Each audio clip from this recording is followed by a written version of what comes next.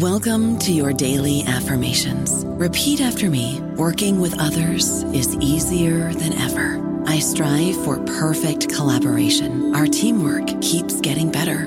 Yeah, affirmations are great, but Monday.com can really get you the teamwork you desire. Work together easily and share files, updates, data, and just about anything you want all in one platform. Affirm yes to start, or tap the banner to go to Monday.com.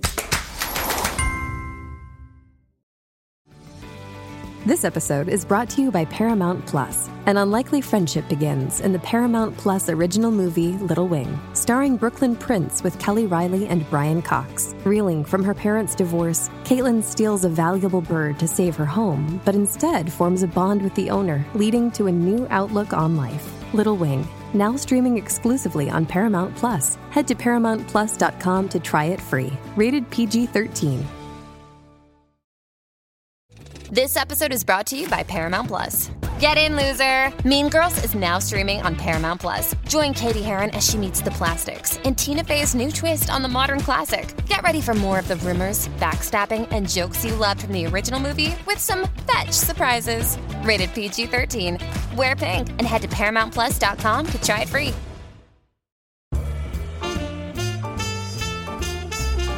Just another day in Baltimore, said the medical examiner, whose gray handlebar mustache dominated his gaunt face. Shaw and the rest of those damn politicians have let our city become a playground for fallen women. Every slattern south of the New York has flocked here to make a dirty dollar. He shot a sharp look at the scribbling male attendant. Don't put that in the notes. This is G.P. Gottlieb, host for New Books and Literature, a podcast channel on the New Books Network. Today I'm talking to Bill Lafergie, author of Into the Suffering City, a novel of Baltimore.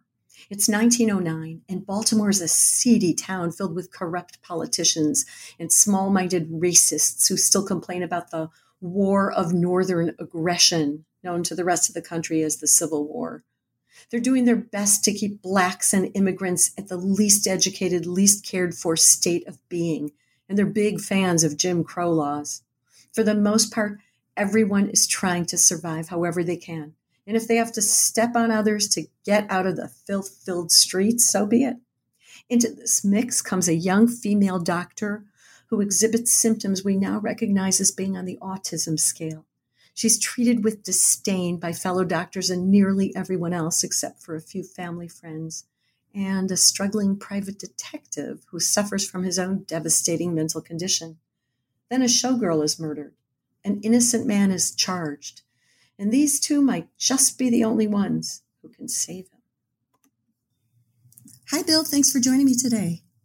Hi, Galit. Thanks so much for having me here. So you've enjoyed a long and illustrious career as a historian. So what inspired you now to write a murder mystery? Well, I have to say that retirement actually helped a great deal. While I was working, I kept running across tidbits of real history that I thought, that would really make for a good story. But that would mean I'd have to sit down and try and write it out. And working full time and dealing with my family and so on, I just never really figured I could get around to doing it. So I retired, and this was my initial retirement project, and I'm pretty pleased with the way it turned out. Oh, it was just a wonderful mystery. How did you decide to set it in 1909, Baltimore? It's really a fascinating time. And, when I started, I didn't sort of do a whole lot of research on historical mysteries. And I've since learned that Victorian England, World War I, and World War II are very, very popular sort of backdrops for a lot of historical mysteries.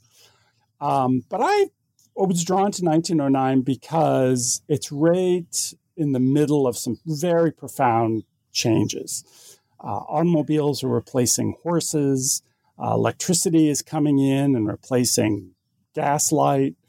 It's also really sort of this mounting wave of people coming in from the countryside off the farm to come into the city and make some money working in a factory or doing whatever, and just sort of exploring all the fun and excitement that could be had in the city that you would never be able to see on the farm.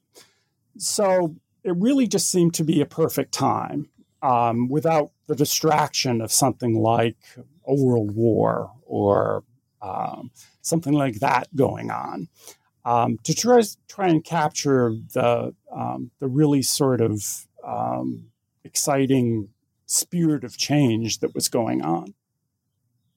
Yeah, you describe streets and buildings in the seafront of Baltimore. Baltimore is like a major character in your book.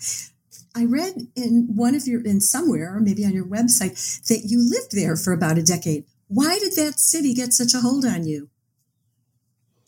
It was the first place where I lived after I graduated from college.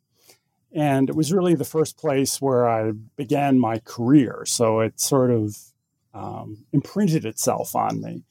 I began my career as a historian and archivist, and I eventually got to be the Baltimore City Archivist and just had daily access to this incredibly rich documentary heritage about everything that went on in the city. Everything from very mundane things like street paving and street lighting to these very sort of major sort of social issues that the city faced from time to time. And as I mentioned, as I was sort of doing my daily work, I'd come across these tidbits and I'd think, this would really be good in a novel. This would really be, because it's just, you have to struggle to make something like this up. So I just kept accumulating those sorts of things. And then eventually I moved away from Baltimore and started working in Washington, D.C. at the U.S. National Archives, and then later at the Library of Congress, and enjoyed that work tremendously. But Baltimore just had this kind of grip on my imagination from my earlier years there. And it just seemed like the perfect setting to try and write some sort of historical fiction with kind of a mystery twist. As I mentioned in my introduction to this podcast, your protagonist would be considered today to be on the autism scale. At the end of the novel, you present a brief analysis of the history of autism, and like the good historian, you even included sources. So I read them, and I loved the quote you included by Dr. Stephen Shore, who said, "If you've met one person with autism, you've met one person with autism." Can you talk about that a bit? Yeah. This is actually based on some personal experience. I have an adult son who is autistic, and he isn't exactly like Sarah, one of my protagonists, but there are some real similarities. And one of the things that I noticed, particularly when he was younger, is that when I would meet somebody and I would try to describe what was going on with them, inevitably someone would say, "Oh, it's like that movie with Dustin Hoffman, right? He can do all these sort of numbers in his head," because odd as it is to believe right now in the world we live in today, back in the late 80s, early 90s, autism was really something that a lot of people didn't know much about. And that movie, Rain Man, sort of was the initiation or the sort of beginning of broader public awareness of what the condition was like. But one of the problems with that is that a lot of autistic people tended to be lumped into a big category. If only because I think most people have a lot of trouble really kind of conceptualizing what it's like for a person with autism. So I think it's human nature to kind of do some lumping and try and simplify something that's kind of complicated. But the trouble with that is that every individual is different. I'm different. You're different. But the same is true for an autistic person. They aren't all of a type. Quite different. They're quite different from each other. They have very distinct personalities, like any other individual. So as I was writing the book, I was very sensitive to trying to depict a person who could be seen as on the autism spectrum, and I tried to do it with a lot of sort of compassion and sympathy. But as I finished it, I thought, I tried really hard, and I think I got this character right in a way that isn't going to upset most people. But, just to be extra sure, I decided to put that note in the back that really kind of explains the broader context, particularly the history of autism, which, it's just astounding how recent it is that we have, even doctors have even a basic understanding of what this all about. Yeah, we've come quite far. I remember my brother was dyslexic, and the teachers told my parents that he was mentally retarded. Right. And he graduated from the University of Chicago with a joint MBA JD. So take that, early educators. You also delve into schizophrenia because it would have been on the cutting edge of medicine in 1909. And your protagonist, since they don't know what's wrong with her, some of the doctors are sort of banding about the word schizophrenia. But when she assures them that she's not, the doctors easily respond that one sign of being schizophrenic is not realizing that you are. Could you talk about that a little bit? Yeah. Well, schizophrenia is another example of something that for many years was just misunderstood and sort of under a cloud. And even experts really had a lot of trouble grappling with what it was, and especially what to do with people who suffered from this.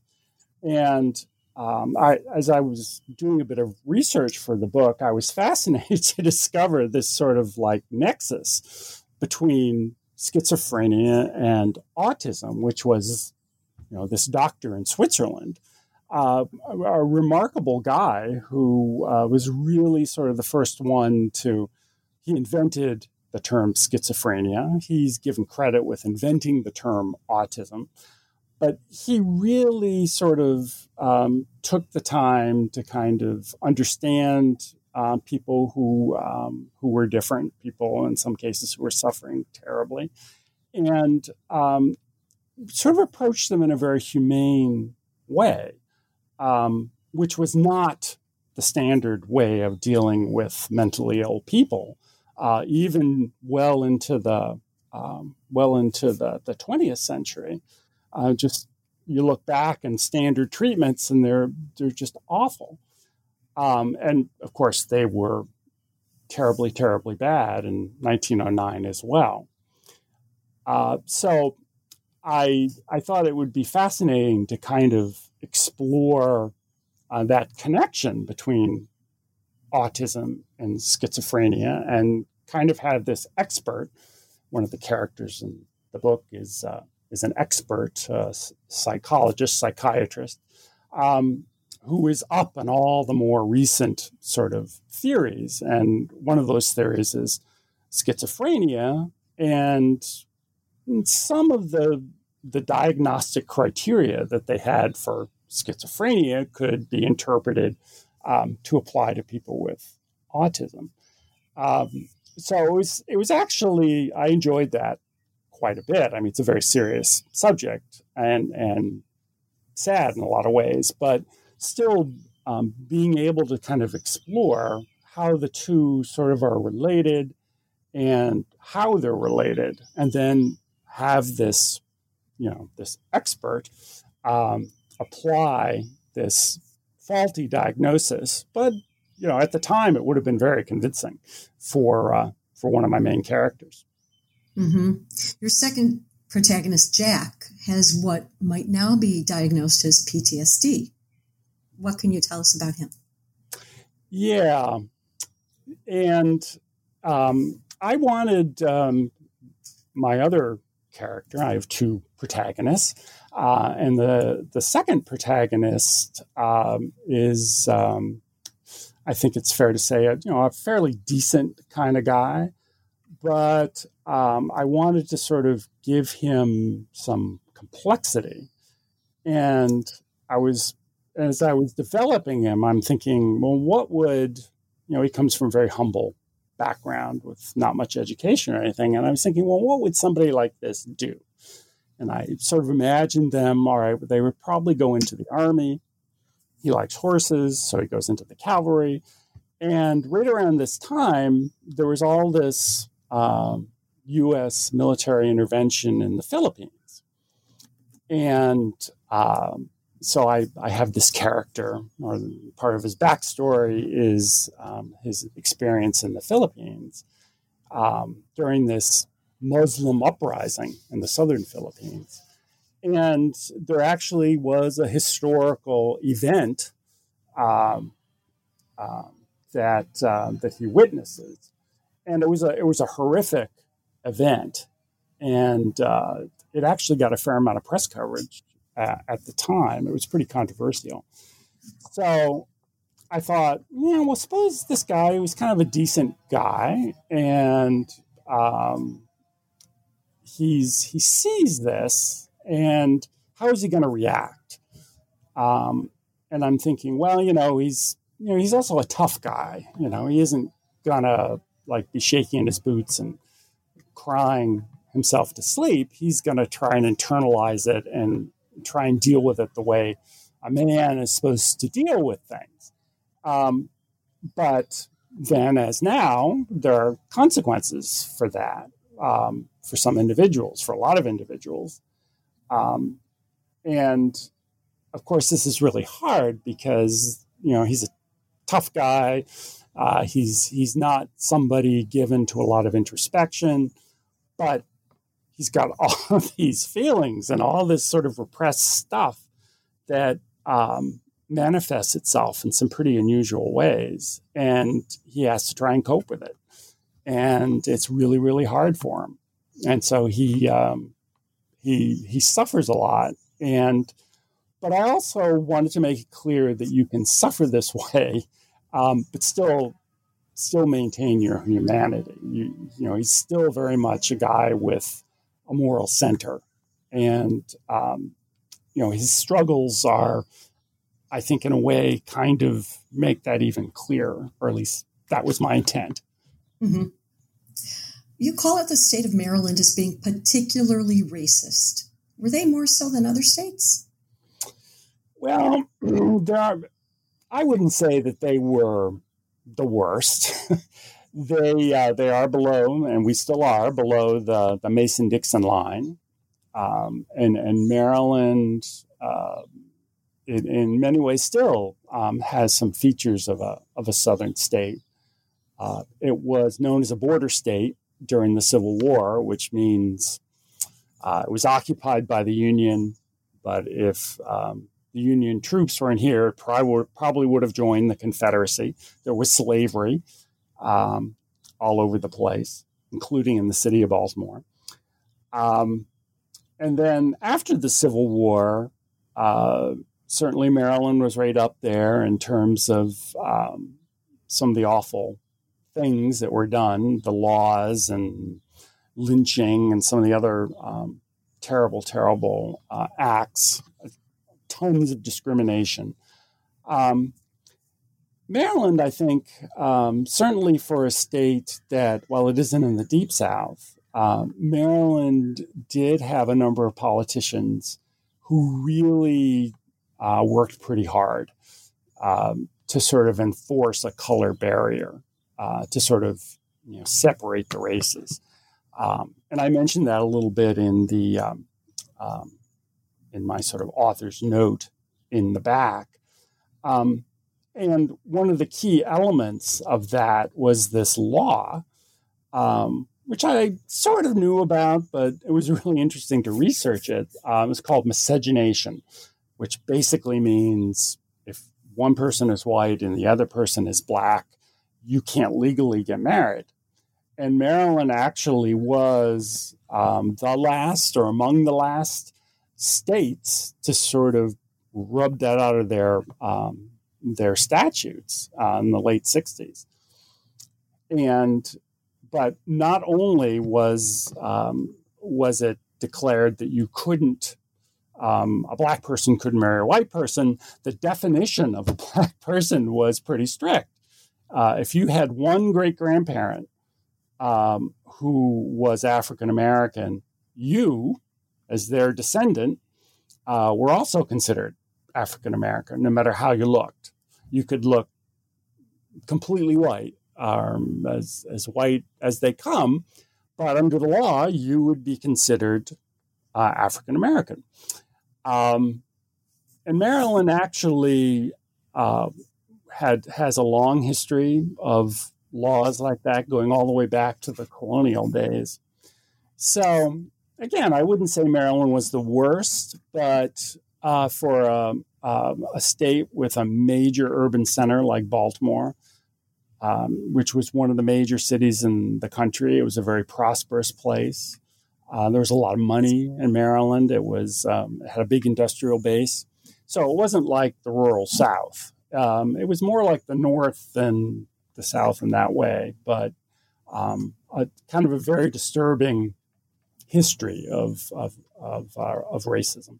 I don't know about you, but I'm very busy and I don't have a lot of time to cook. That's why I subscribe to Factor. Eating better is easy with Factor's delicious, ready-to-eat meals. Every fresh, never frozen meal is chef-crafted, dietitian approved, and ready to go in just 2 minutes. You'll have over 35 different options to choose from every week, including Calorie Smart, Protein Plus, and Keto. These are 2-minute meals. Factor meals are ready to eat and heat, so there's no prepping, cooking, or cleanup needed.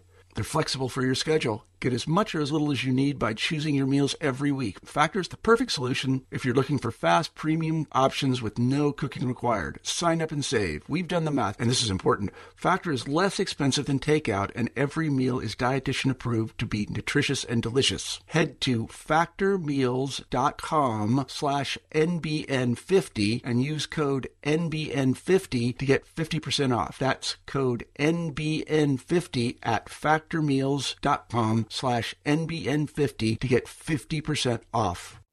Shame on all of us for allowing it to go on. And thank heaven right now is when we're starting to see some changes, some serious changes. Speaking about political figures, they're all swaggering liars who are willing to do anything to hold on to power and who are quick to blame others for their transgressions. Just wondering, did you base them on anyone in particular? I have a disclaimer in the front of the book that says this is an act of fiction or a work of fiction. There were some characters at the time who sort of inspired some of the people I describe in the book. I wouldn't say anybody is an exact sort of portrayal. They're sort of composites, as they say. There actually was a very major machine politician in Baltimore at the time who sat in the lobby of the hotel that I mentioned in the book and conducted his business. Now, as far as I know, that person wasn't involved with some of the things this other character is involved with. But there's certainly Baltimore in its history of political shenanigans. There was plenty to draw on. Mm-hmm. You also point out politicians who use the fear of immigrants and Black people to solidify their bases. And I'm wondering if you were trying to show that there's nothing new under the sun. Yeah, and that sort of developed as I was writing the book, and I was struck. Well, first of all, I knew that the racism of the time in 1909 was horrible. But when I started going back and reading the daily newspapers and going through some of the publications and the stuff that was coming out of uh, um, the state assembly at the time, I was really shocked just how blatant and how virulent the dislike or the hatred, really, I think you have to call it, of African Americans and immigrants. And part of it was political, because one political party sort of counted on African Americans and immigrants as part of their base, and another party wanted, very much like you hear today, wanted to sort of suppress that vote. So it's the same thing that's going on today, very much so. Although the difference, I think, is that today, for the most part, not always, but for the most part, there really is a lot of people are sensitized. And it's not considered cool for a politician to be too overtly racist. In 1909, that was not the case. The more you could sort of lay it on, the more your voters liked it. And even if you counted some of these populations as your base, you didn't want to be too friendly with them, because you were also counting on whites as part of your base as well. So it was a pretty nasty sort of political climate, and dare I say, even nastier than today's, which is saying. Really? That's excellent. The newspapers of the day don't get a lot of admiration from you regarding the way they supported racist behavior, etc. Do you see any progress in the past century or so with newspapers? Oh, yeah, definitely.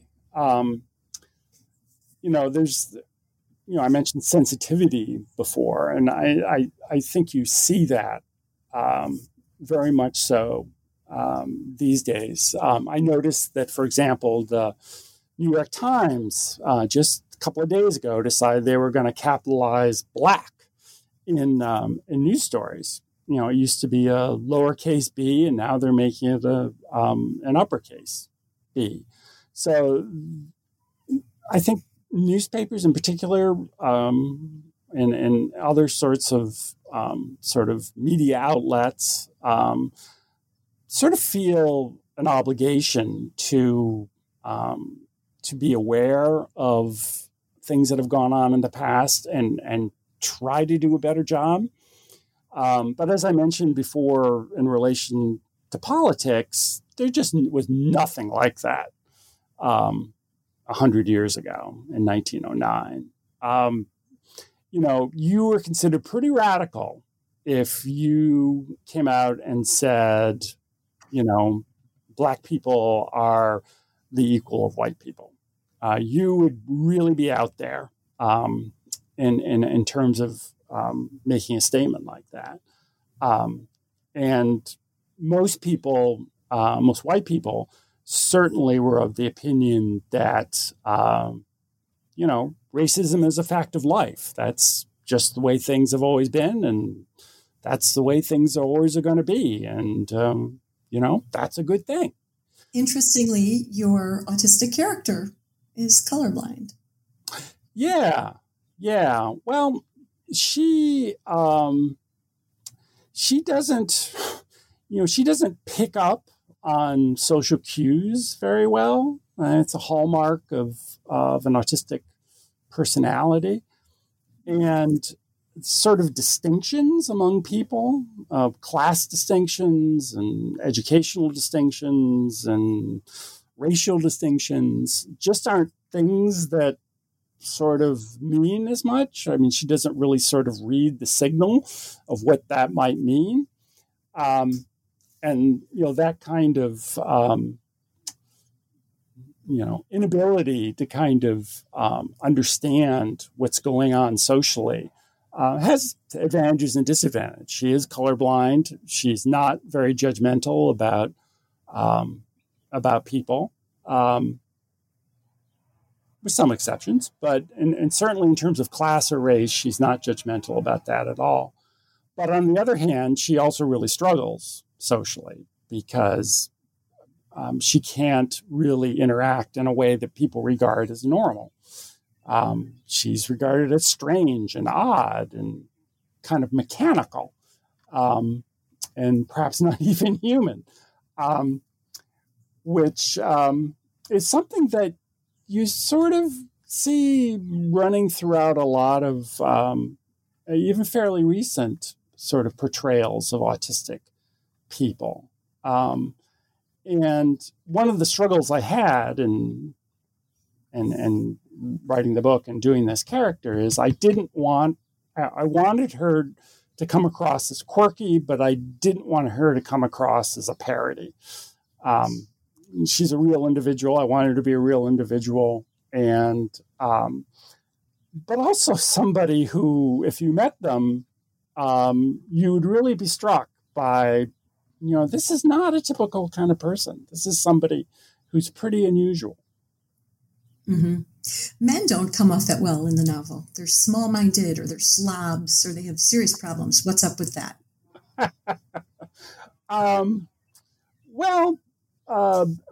Men during this era had a lot of freedom. I mean, they kind of ruled the roost. Women couldn't vote. They were very much second-class citizens. Men sort of were 99% of the professions, lawyers, doctors, what have you, professors.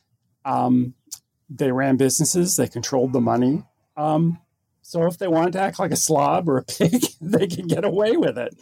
And again, sort of like racism, there really wasn't a whole lot of sensitivity about treating women with dignity and respect. Quite the opposite. I mean, there was a lot of misogyny, simply because, again, these were people who could get away with it, and it was just regarded as, that's just the way you behave, and that's fine. Mm-hmm.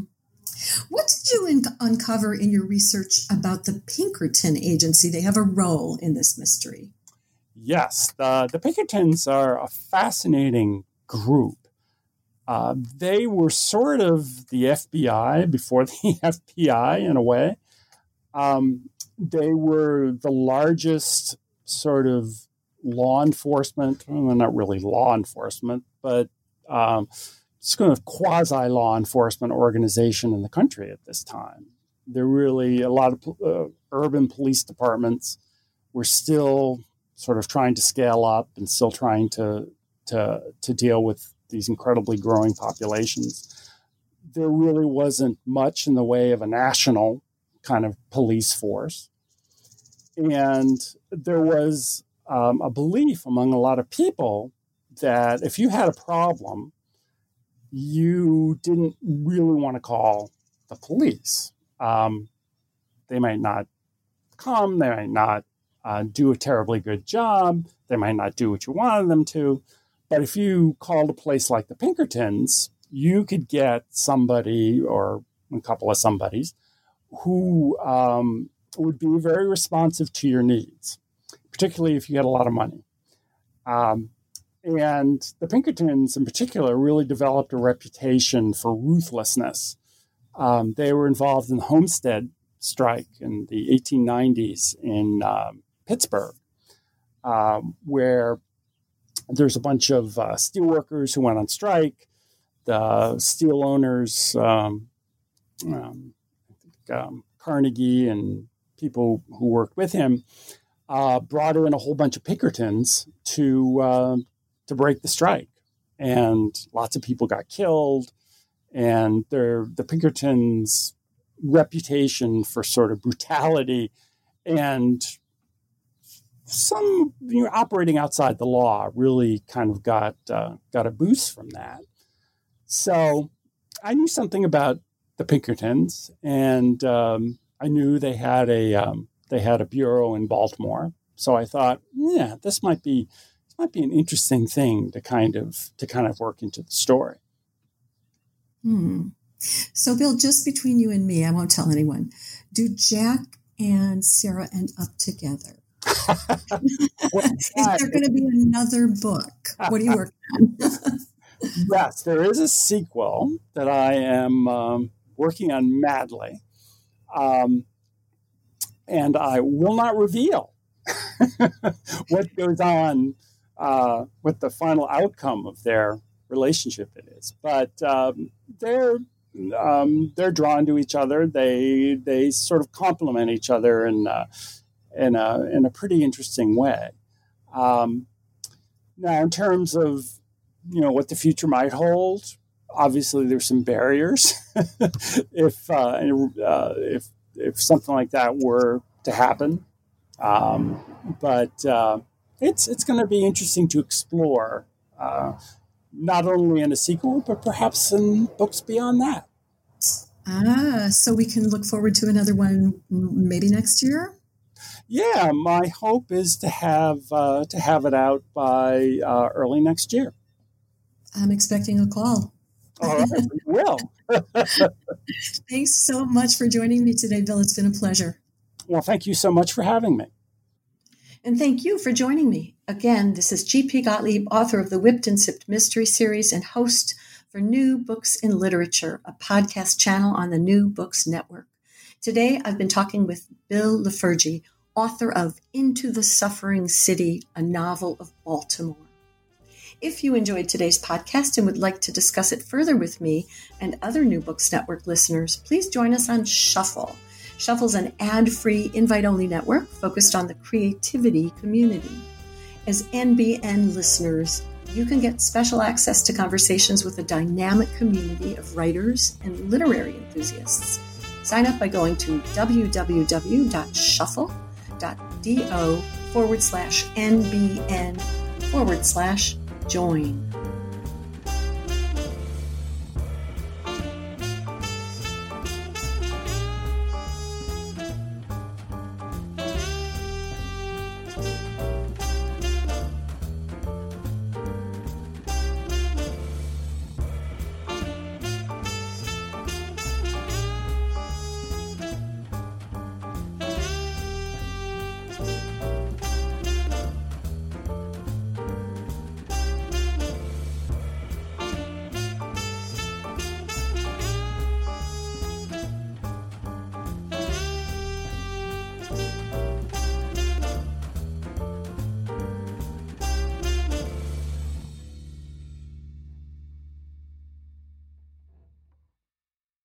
Hello, it is Ryan, and we could all use an extra bright spot in our day, couldn't we? Just to make up for things like sitting in traffic, doing the dishes, counting your steps, all the mundane stuff. That is why I'm such a big fan of Chumba Casino. Chumba Casino has all your favorite social casino-style games that you can play for free anytime, anywhere with daily bonuses. That should brighten your day a little. Actually, a lot. So sign up now at ChumbaCasino.com. That's ChumbaCasino.com. No purchase necessary. VGW Group. Void where prohibited by law. See terms and conditions. 18+.